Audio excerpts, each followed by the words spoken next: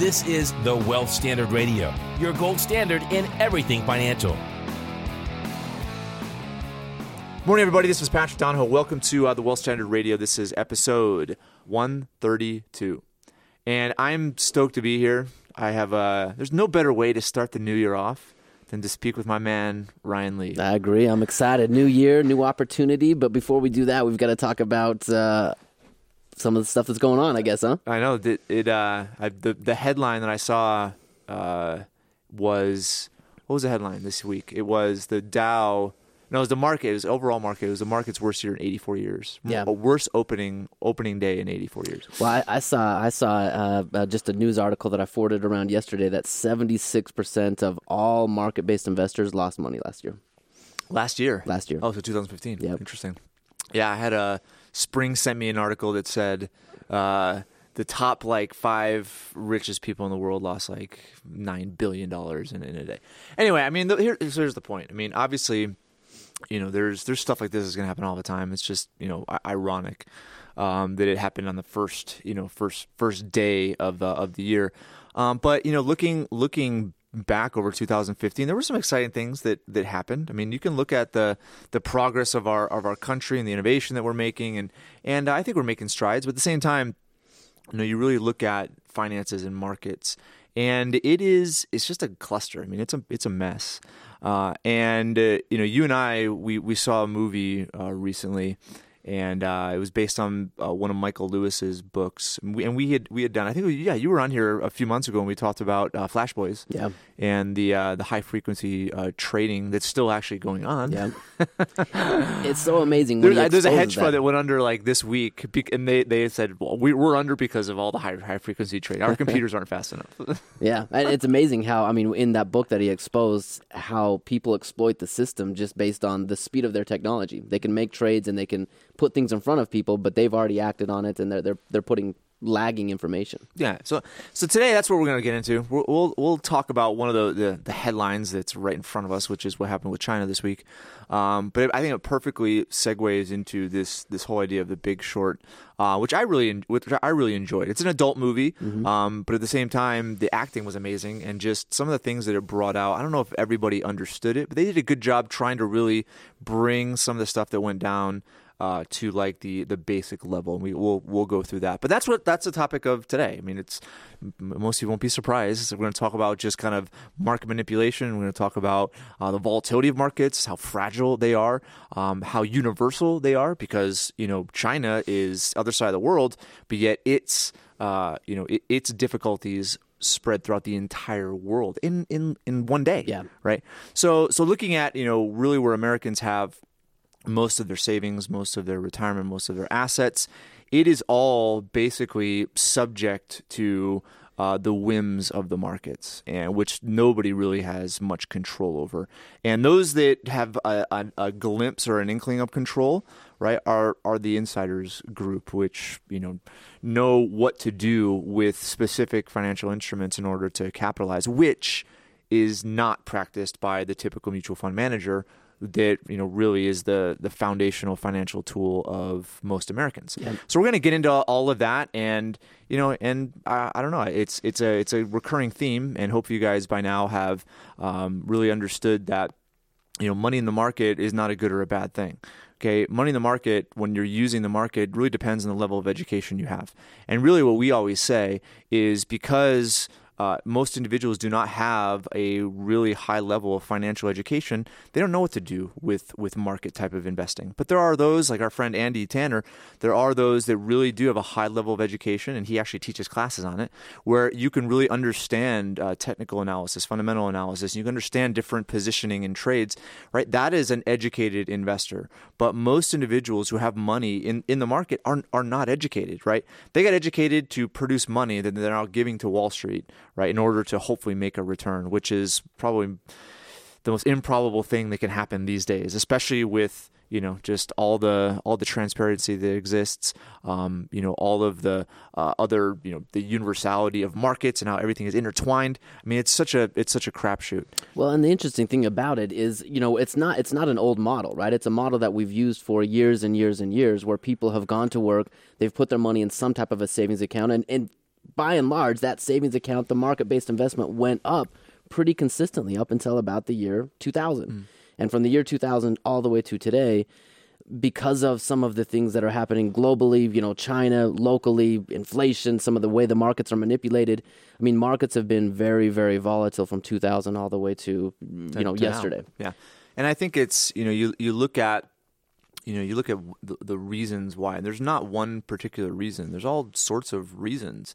And it's interesting that, right now, I think a lot of our, the monetary policy associated with the world, right, is not dictated based on a free market, right? It's dictated based on, a governing body, whether it's, the Federal Reserve or the Bank of China, or, there's all sorts of, these bodies, depending on the country, right, that are really determining, how much liquidity should we have and what interest rates should be.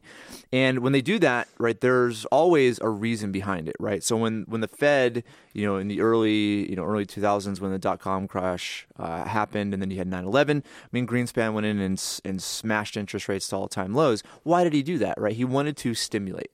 Right now, did he get what he wanted? Yeah, but there was always unintended consequences, right? And the unintended consequences, right, lead them to make another decision, which has other unintended consequences, and so goes the domino effect. Well, and it takes away from the original invisible hand that the markets will self-correct if allowed to do so, right? I mean, if interest rates weren't artificially manipulated, the markets would dictate what is an appropriate level of interest. If it's up or down from where it is today, the markets would help dictate that.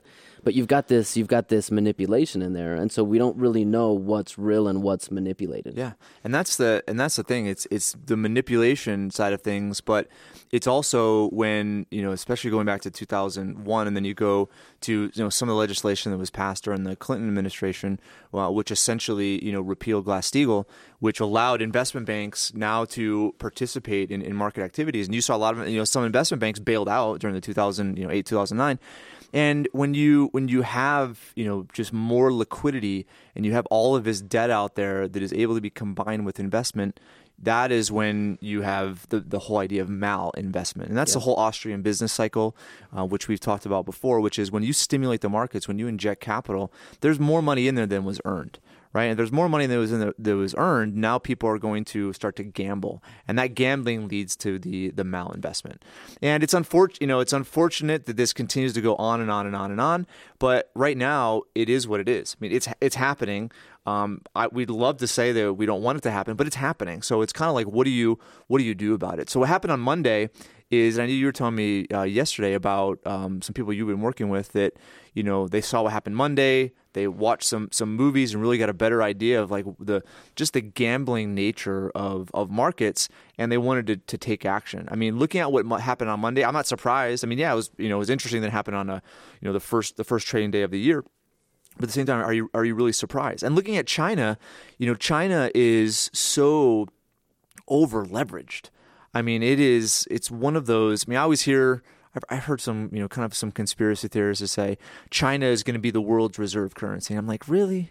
I'm like, it's not going to be the look at it. They're a quasi capitalistic communist. I mean, how can you think that they would be able to be the world's reserve currency? Now, the U.S., we have our issues, right? But in the end, it's kind of like when people make those statements, it just comes really from an uneducated mind. And yesterday, or the Monday was a perfect example of that. Right. So with China, I mean, I've heard that China is in a very similar situation as the U.S. was back in 2007 and 2008. Yeah. And I sent you an article, about some comments that Kyle Bass had said or had made, and it really just it showed that. And I going and doing due diligence, I'm assuming that Kyle Bass, he's a smart guy. I'm sure he's not going to just like throw out random statistics, but they alluded in this article to the fact that China has 20%. But first off, their asset base, right, is mainly debt. The majority of it's debt. Right, which is mind-boggling, and then 20% of that, up to 20%, is basically non-performing. But that hasn't hit the marketplace yet. Wow. Right. So you look at some of the economic data that they had that caused this whole spark that riffled, that dominoed through the world. You have a lot of other stuff that's probably going on as well. And we were talking about this, which is, looking at like The Big Short, which we watched over the last couple of weeks. and knowing kind of what happened during 2008 and 2009, right? What was in the headlines during 2008 and 2010 versus all of these movies that have come out and have really portrayed exactly what happened. Well, and I thought that was the interesting thing about the movie is the movie portrayed really these financial advisors at large. I mean, we'll just call it Wall Street, right? They portrayed the Wall Street environment to say, hey, the market's doing fine. The market's, everything's okay with the market. There's no issues. Hold on. These are just little temporary hiccups. And what most people did is they believed that, right? They didn't have any control over their investment. They were speculating. The money managers that were handling the money didn't have any control over it. And there was only literally a handful of people that saw the market for what it really was, that saw the bubble, that saw the trepidation. And those guys had to fight the entire market at large, not only just the market, but the crediting agencies, the banks. They had to, they were literally standing up and screaming and waving the red flag, but no one listened to them until it was too late. Yeah, there's so many things that we could pull from that movie. That was the first thing, is that first off, these guys, that's one, when I went through the book and watched the movie, that's one of the things that caught me that I didn't know before, which was who really created who really concocted the default swap. And I wasn't aware that it was a private equity or a hedge fund. I thought it was more of these investment banks that really, now they did create it, but the ones that mastermind it, right, were the guys that wanted there wasn't a way to short the housing market, right, or to bet that it was going to go down, and these guys actually created it. But then what was interesting is that when their bets came to fruition, right, there was no pricing structure. Right, and so they couldn't they had no idea what anything was worth. Right, until those contracts. They're little contracts that those investment banks signed. The contracts that basically paid out when there was a certain default percentage on securities. It was a fascinating movie because what it showed is that that whole the debt game of the United States, and I guess the world for that matter, because China is going through it right now. But the debt game is really run by those that have kind of this. They're intelligent, but that intelligence blinds them. Well, and the hard part about intelligence, you mentioned it earlier, there's no way in a global world where the world is flat and what happens in China directly affects and correlates with our markets here, there's no way to be able to analyze all of the pieces of data and make an intelligent, accurate decision with a probable outcome. Yep. And that's why when you're in the markets, because of all of the things and all of the manipulation and all of the global economy and all of the different factors that are involved, you can look at historical averages, but that gives you no indication of what will happen tomorrow or a month from now or 6 months from now or next year. It really is a crapshoot. And that, unfortunately, I went with some really close family members. And to the movie? Yeah, to the movie, right? And after the movie, we were just talking out in the lobby of the theater, and two of the family members, they're right at retirement, right? And they've been through 2008, and they're just now recovering. They went through the dot-com bust, and it took them a couple years to recover from that, and they're 2 years away from retirement. And coming out of that movie, 100% of their investments are in these type of things that they don't control, and that raises a red flag. Are they going to be prepared for retirement tomorrow? Are they not? They don't know. They don't know how to control it. They don't know how to dictate that, and all they can do is really cross their fingers and hope, unless they're willing to look for a different solution. Yeah, it's all hope, and it's one of those things where they went through it twice, and the hope that it's not going to happen again. Yeah, what kind of hope is that? I wouldn't say that that's hope.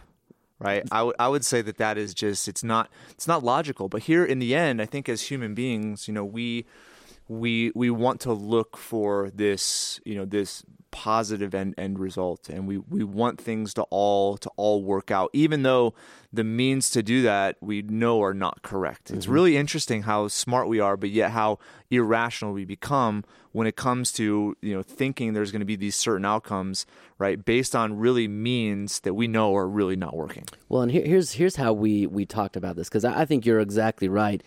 But it all comes down to viable options, right? So I found out recently that I've got a gluten intolerance, right? Among many other food allergies. Yeah, you have that could be a whole nother podcast. Yeah, right? seriously. Avocado. You're allergic to avocado, No, right? avocado is my favorite food. So if it's it is? avocado, I'll eat that. But dairy and nuts. Like most people are allergic to avocado, and you're not. I know. You're allergic to everything else. Yeah.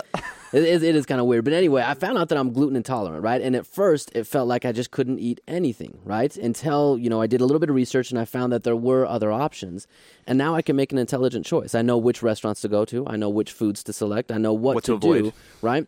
But in the light of a financial decision, most people don't have a plausible alternative. Mm-hmm. They can look to Wall Street for solution A or solution B. But outside of Wall Street, what are their options for most people? They're not going to start a business probably, right? Mm-hmm. They're not going to go out and learn how to become a real estate investor. There's no other options for most people unless they know where to look. That's a good point.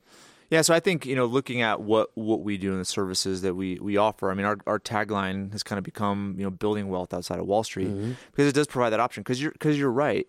You really look at the majority of individuals and what their options are when it comes to their 401k, when it comes to, the savings that they have. They can either put in the bank and earn nothing, right, or put it in the market. Really, most people are oblivious to the fact that there are other alternatives. They're actually easier, right? But again, it just comes down to the level of education. But let's go back to that instead of going into what our services are, because I really, we talk about the reasons to look outside of the box, really look outside of what the conventional way of investing and building wealth is, and again, it's the insanity definition, right? And doing the same thing over and over, expecting a different result. And looking at the behavior, whether it's your close family members or whether it's other individuals. I mean, this behavior, this volatility, right? This cycle continues to happen over and over and over and over again. And there are so many signs that it's going to happen again. Yeah. And again and again and again. Because one of the points I was trying to make is, 2008 to 2009. Right, what was going on then? What the news said. You look at Henry Paulson's testimonies. You look at George W. Bush's.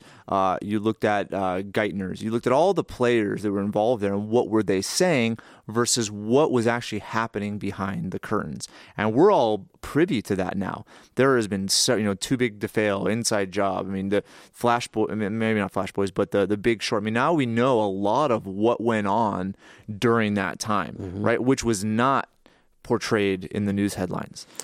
But did they even know? That's the question, right? Yeah. I mean, did they know? Did they? I mean, there's so much going. Like you said, there's so much going on. The financial experts didn't even know, right? It was just such a small niche group, and in that movie, they portrayed it so well that these people who actually saw the problem, they came to their hedge fund managers or the brokerage managers or people who were above them that should have more expertise. And they laughed him out of the office. And they said, "You're crazy. You can't do this. You can't take investors' money and do this." Because they didn't see it. Markets always go up, and we just go ahead on that assumption. Yep. And that's where you look at the end of the day, and markets are supposed to be able to honestly value something. I just don't think that's possible because in the end, there's always human beings involved. And human beings, although we're brilliant, we're dumb. And I think it was Plato that says I'm the wisest man on earth, but it kind of paraphrased is the more I learn, the more I don't know, the more I realize I don't know. Yeah, so I'll pull up that quote in a second. But the idea is, in the end, human beings have have a huge amount of shortcomings. And I think in The Big Short, that's one of the things that was portrayed. And I think Wall Street has this mentality, which I think is very destructive. And I had sent this to you. I mean, we had discussed the Upper Limit book, which was written by Gay Hendricks. And the Upper Limit book really talks about when individuals do achieve some element of success or some high point, and that's where they start making all of their mistakes. Yeah. And he referenced Boris Becker, Bill Clinton, lottery winners, professional athletes, movie stars, right? And what happens is, they start off, maybe as this ordinary person, right? And then they put some effort into something, whether it's athletics or whether it's the education, and they gain, right? And they achieve something. They achieve more and they achieve more. And what starts to creep in? The ego starts to creep in. When the ego creeps in, they're invincible, right? And now, because they're invincible, what do they start to do? Decline. They start to make decisions, right, that are poor decisions. And what happens? Like with Boris Becker, that was one of the things that, fired all of his coaches. He won Wimbledon, fired all of his coaches, thought he was the man, and then didn't win anything after that. Right. So the idea is with Wall Street, a lot of what was portrayed in these movies and what was portrayed in The Big Short was the fact that you have these guys that had big egos. They were making huge bonuses. They were driving huge cars. They were living in big penthouses. And what started to happen? They started to make worse decisions and worse decisions and worse decisions, thinking that they're invincible, and the whole bottom fell out. Well, and it was, I would say it was everyone, right? I mean, in that, we see it in Wall Street, right? The markets only go up. The housing market only goes up. Our house only appreciates. Jobs and wages always increase. You're always going to get a 3% increase in wages and each so, year. I mean, from the top down to the bottom, it was just amazing how they portrayed that movie, because they had, people that had, owned several homes, working on very small incomes, just assuming that the value of that home would constantly go up, and they could afford a new home or a bigger home next year and the year after than that. And the banks would lend to them on the same assumption. Yeah. And Wall Street operated under the same assumption. I mean, we just had this invincibility mentality as a whole that was really broken. And I think a lot of people have been scared, or they've been nervous about getting back into the market. But again, going back to these family members, outside of any other plausible alternatives, what else do they do? Yep. And I think we talk a lot about the economic value of certainty, it's hard to quantify that, right? An economic value. How can you put a value on that? I think it's almost impossible, right? And really, I don't think you can even start to do it until there is loss. Yeah. And I'm assuming a lot of those that are listening have experienced loss. I've experienced losses before, and it's one of those things where when you lose, you start to look at what happened much differently than when you win. And going through market cycles, going through what happened this past Monday, going through other losses that you have experienced, right? It's really looking at that and saying, okay, why did that happen, and do I want it to happen again?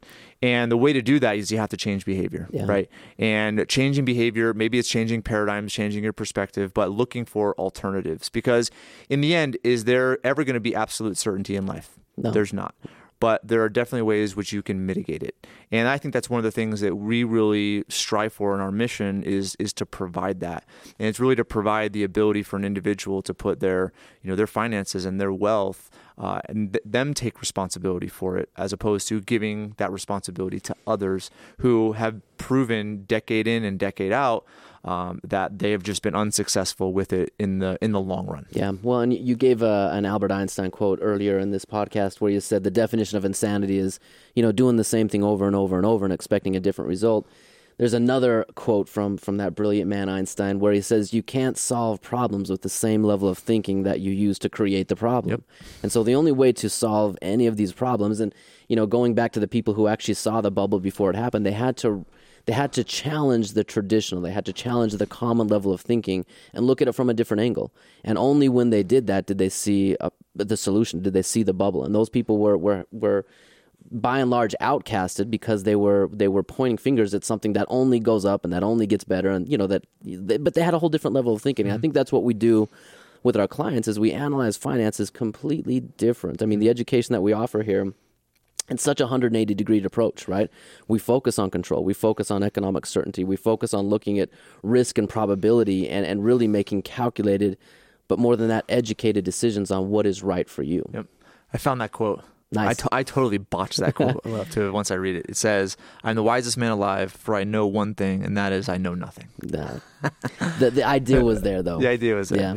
But you're right. It's in the end, I think there's, you look at why we live in a modern society, right? Why do we live? Because we could, in a sense, go out and live on a farm and try to live off the land, but we choose to participate in a modern society, and that requires financial resources. And really, what we try to emphasize, and obviously with but with the new launch that we have for Paradigm, that's going to be coming out this quarter. One of the emphases that we're going to make is one of the most valuable assets that exist, which is the actual person themselves. And the person, most people are never taught that they're an asset, right? They're never taught that in a sense that they are the ones that have value and produce money, or human beings are the ones that have value and produce money. And so really looking at the education behind maybe shifting financial vehicles that are being used to save and build wealth, but it's also how to utilize those vehicles and how to really emphasize what we're calling the business of you. Because looking at these headlines, I mean, to me, it's not surprising anymore because I've seen so many of them. I've seen so many horror stories. I've read tons of books. I've a bunch of documentaries. I mean, the list goes on and on. And it's the same, different players, same story, maybe different time era. Yeah. And looking at just continuing to do that, it's just not going to work. But then what's the direction you take your finances? And that's where we're trying to emphasize is, there are different vehicles out there that will pretty much do better than Wall Street. But then there's also ways in which you can enhance that wealth. And the first area is really talking about the business of you. Because in the end, we always talk about the fact that, money is a representation of value created in a person. If they have money, it's basically a sign that that they have value, right? Because someone was willing to pay them for their services, for their mind, for their abilities. Well, think about, you mentioned it earlier, think about all of the time, effort, and energy that goes into creating money. I mean, most people spend the majority of their life becoming educated so they can be a good employee, and then being a good employee and earning money. But then we take the fruits of that labor, right? And we put it in these vehicles that we don't control. Yeah. And we have to end up hoping that one day it'll pay off. But we put so much effort and energy into creating money. Yeah. Now we need to put effort and energy, and it doesn't take much. No, it doesn't. But protecting and growing money with more responsibility. Well, the funny thing is, it's like the mentality associated with actually, creating. Because I'm sure if you were to really go back and look at, some of the best days you had in 2015, okay, what were some of the best work days, right? It was a beautiful morning, the weather was nice, you had an awesome night's sleep, didn't wake up at all, you went to work, and you just had a really good and productive day. I'm sure people had at least a handful of those, hopefully. But then, what creeps in? Right? It's the negative side of life. And I think looking at investments, when a person sees their, go to Monday, if a person sees their retirement balance go down by 10% in a day, what does that do to your perfect day? It completely ruins it. Yeah, that's a good point. Right. And that, again, it goes to loss and what loss does. But as we've, again, going back to the business of you, most people, I think if you really talk through the logic, they would understand that they have value. But I wouldn't say that they think that they're their best asset, right? I hear a ton that, when individuals do business with us, one of the things they say, now I'm worth more dead than alive, right? I've heard it a ton of times. Even go to, It's a Wonderful Life, right? And when he was kind of going back and trying to get money from what's his name in the beginning, from that Warren Buffett looking guy, right? He said, "You're worth more dead than you're alive," because he was talking about his life insurance policy. But the idea is, it's not true. That's absolutely not true. And looking at the human mind, I mean, they've done kind of like quasi evaluations on the human mind, and it's $1 billion asset. Right? If you really think about it, it is, right? Has anything replicated the human mind? Has anything replicated human consciousness? No. There's no computing. I mean, they have quantum computing now that's doing a lot of like artificial intelligence, but you can't replace the human mind. You have this asset. We have this asset right now, and what can that asset do? Anything. Right? It can literally do anything. And if you don't believe that, then it's just really think about it, because most people, I think, tend to devalue themselves. I do a lot. Yeah. But at the same time, look at what I can create. Look at what I've, whether it's my family or relationships. What can an idea do? And how can you put yourself in the position to have ideas which can turn into money, which can turn into revenue? Those ideas can happen all the time, every day. But are you putting yourself in the right environment? Do you have the right paradigm? Do you have the right perspective to be able to do that? And really, this whole idea that we're building out in our launch is or part of it at least, is the business of you. Is how can you capitalize on yourself? How can you capitalize on your abilities, right? Because most people, if they're putting money in the market, they're putting money in their 401k, they're putting money, in a Roth IRA, that's the only use of that money. And really the use, it isn't even theirs until way into the distant future, right? And it's really in the hands of other people really trying to trade it and grow it for this person that put it in there. But looking at some of the things that we do, as you capitalize the financial vehicles that we recommend, there's a utilization component where you can use all of it. right? And you can use it to do a lot of different things. And looking at the business of you, it's ways in which you can use your own capital, right? Or use, technically speaking, insurance company capital to build your business of you. And what does that mean? I mean, for a business owner, it could mean, hiring a business coach. Right? For an entrepreneur, it could be hiring a virtual assistant. For a family, right? It could be for the father to, maybe go back to school or do some executive MBA work or do, some other type of training. Because what does that do? It makes him more value. It makes him more valuable. Yeah. And what does that value create? It creates more money. And that's the thing is if you look at those types of trainings. I mean, you could probably go get, an executive MBA. You actually got one. So executive MBA for maybe 30 grand, right? 30 grand executive MBA. What will that do to your salary? Right. And I'm not saying that this is what you have to do. Let's negotiate that.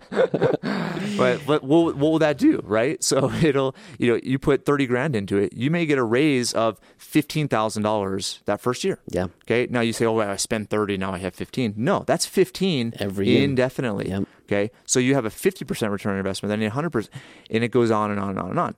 Where can you get those types of returns, right, in a financial vehicle, right? Has it happened? Sure.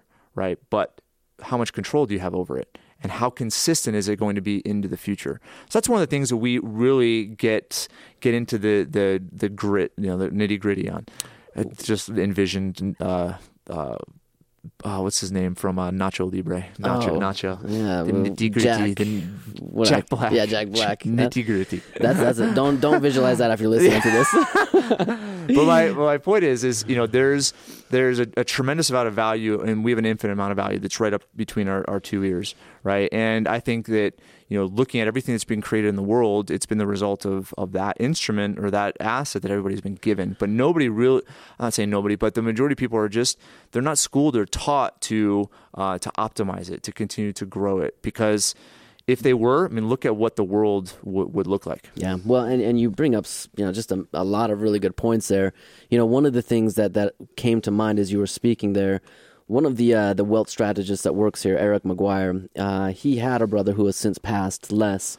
And if you Google this paper, it's The Economic Value of Certainty. He wrote it back in 2009, 2008, something like that. No, because he passed away in 2006. Okay, so this was like before. 2005. Yeah, around there. But it's an amazing paper. And in that paper, he talks about, he gives an analogy. And he says, okay, what if you had the most powerful sports car and you knew it had all of this horsepower and you knew what it could do and you were excited to drive that car, but you got on the road and on the day of the road or the day that you're going to drive, there was a storm, right? And you've got snow coming down, the potential for black ice, it's kind of dark and foggy. Even though you've got this powerful car, how are you going to drive it, right? You're going to be scared. You're not going to use it to its fullest potential. You're going to drive pretty slow on that road. But if you went to drive that same car on the same day and you were able to look at the road and know that it were clear, sunny conditions, there's no traffic, you're going to floor it, right? Yeah. And I think that happens so much in our life. Financially, we put our money in these vehicles that we don't control, and there's so much uncertainty. They might go to the moon and they might go to the ground, and we don't know. And so we always approach our lives financially with this set of scarcity, right? What is retirement going to look like? Well, we don't know. When can we retire? We don't know. But if you just shift that around and you put your money in a place where you've got control and you've got economic certainty, it's amazing how much potential that unlocks in your mind. I mean, we've seen it over and over and over with clients. Once we put them in a position and they know what they're going to have, we can chart a clear course for them. We know where they are today. We know what they want, and we're using an instrument that we by and large control. Mm-hmm.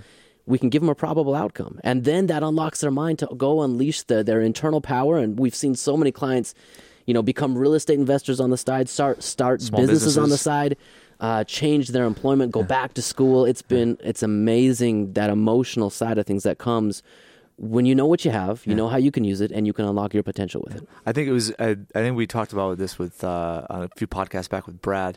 But as Brad told you about the client that he was like delivering pizzas, this was like years and years ago. But since then, he's done a bunch of stuff with Uber. Like I think he has 4 Uber cars now. Nice. So he does it himself, but he's bought cars and he takes a percentage off of 3 other drivers. He has like 2 homes and Airbnbs, like bedrooms and all. And so he's making like 7 times the amount of money he was making with Brad. Anyway, the idea is that potential always existed in that guy. right? It always did. But what did it take to really bring out of him the ideas? Sometimes it's a conversation, sometimes it's a book, sometimes it's a movie, right? But in the end, what does it all come down to? It comes down to, what are you filling your brain with? Yeah. Right. And in the end, the point of today was to really focus on, the negative events of what happened with China, right? The unfortunate circumstances that led to, the 2008, 2009 debacle, and with, the whole idea of the Big Short, and how those, private equity guys knew it was coming, shorted the real estate market, and then all, hell ensued when they were trying to collect their money. And I mean, the point of doing that is, that's a world that you don't have to participate in, right? It exists, and most people are participating in it, but you don't have to. But at the same time, there's always a trade-off. Okay, you have to think differently, right? You have to have a different paradigm, a different perspective, right? You may need to take on additional responsibility. There may be additional discipline that's required. Okay, but the trade-off, you have everything. Everything is on your shoulders as far as the outcome, and that is a much better bet than relying on somebody that, that's on Wall Street trying to figure out what trade to make that day. Well, you've got one life to live. We've got one day to make a change. We've got one retirement. And yeah, you can go into your golden years and then maybe go back to work. But if you've, capitalize on it, right? I mean, this is not something that we can go and just push the restart button and go and do over again. Learn the lessons, whatever those lessons might be for you, and act on them. Get to that higher level of thinking and find new solutions to the same problems that are just being regurgitated and recycled over and over and over in this modern market. Yep. And it's going to continue to happen, and it's awesome to talk about these headlines. I mean, I find just the financial world fascinating, just because of how complicated it is and how big it is, and how things move so quickly.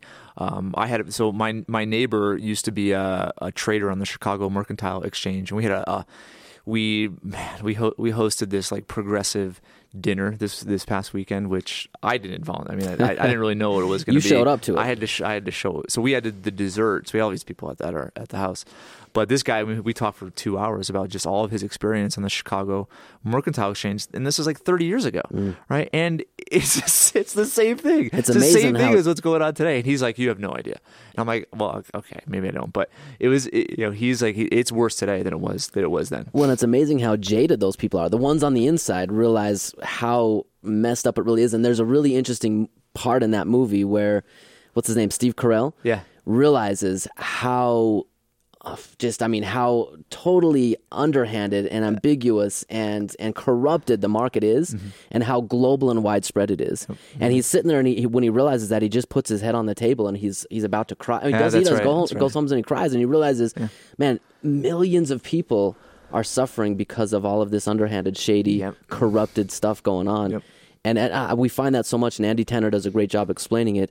We're always the last ones. I mean, the people who put their money in the market, everyone else gets paid, everyone else takes their cut off the top, win, lose, or draw, and we get whatever's left over. Yeah, Main Street is the one that gets handed the ball at the end. It all gets passed on.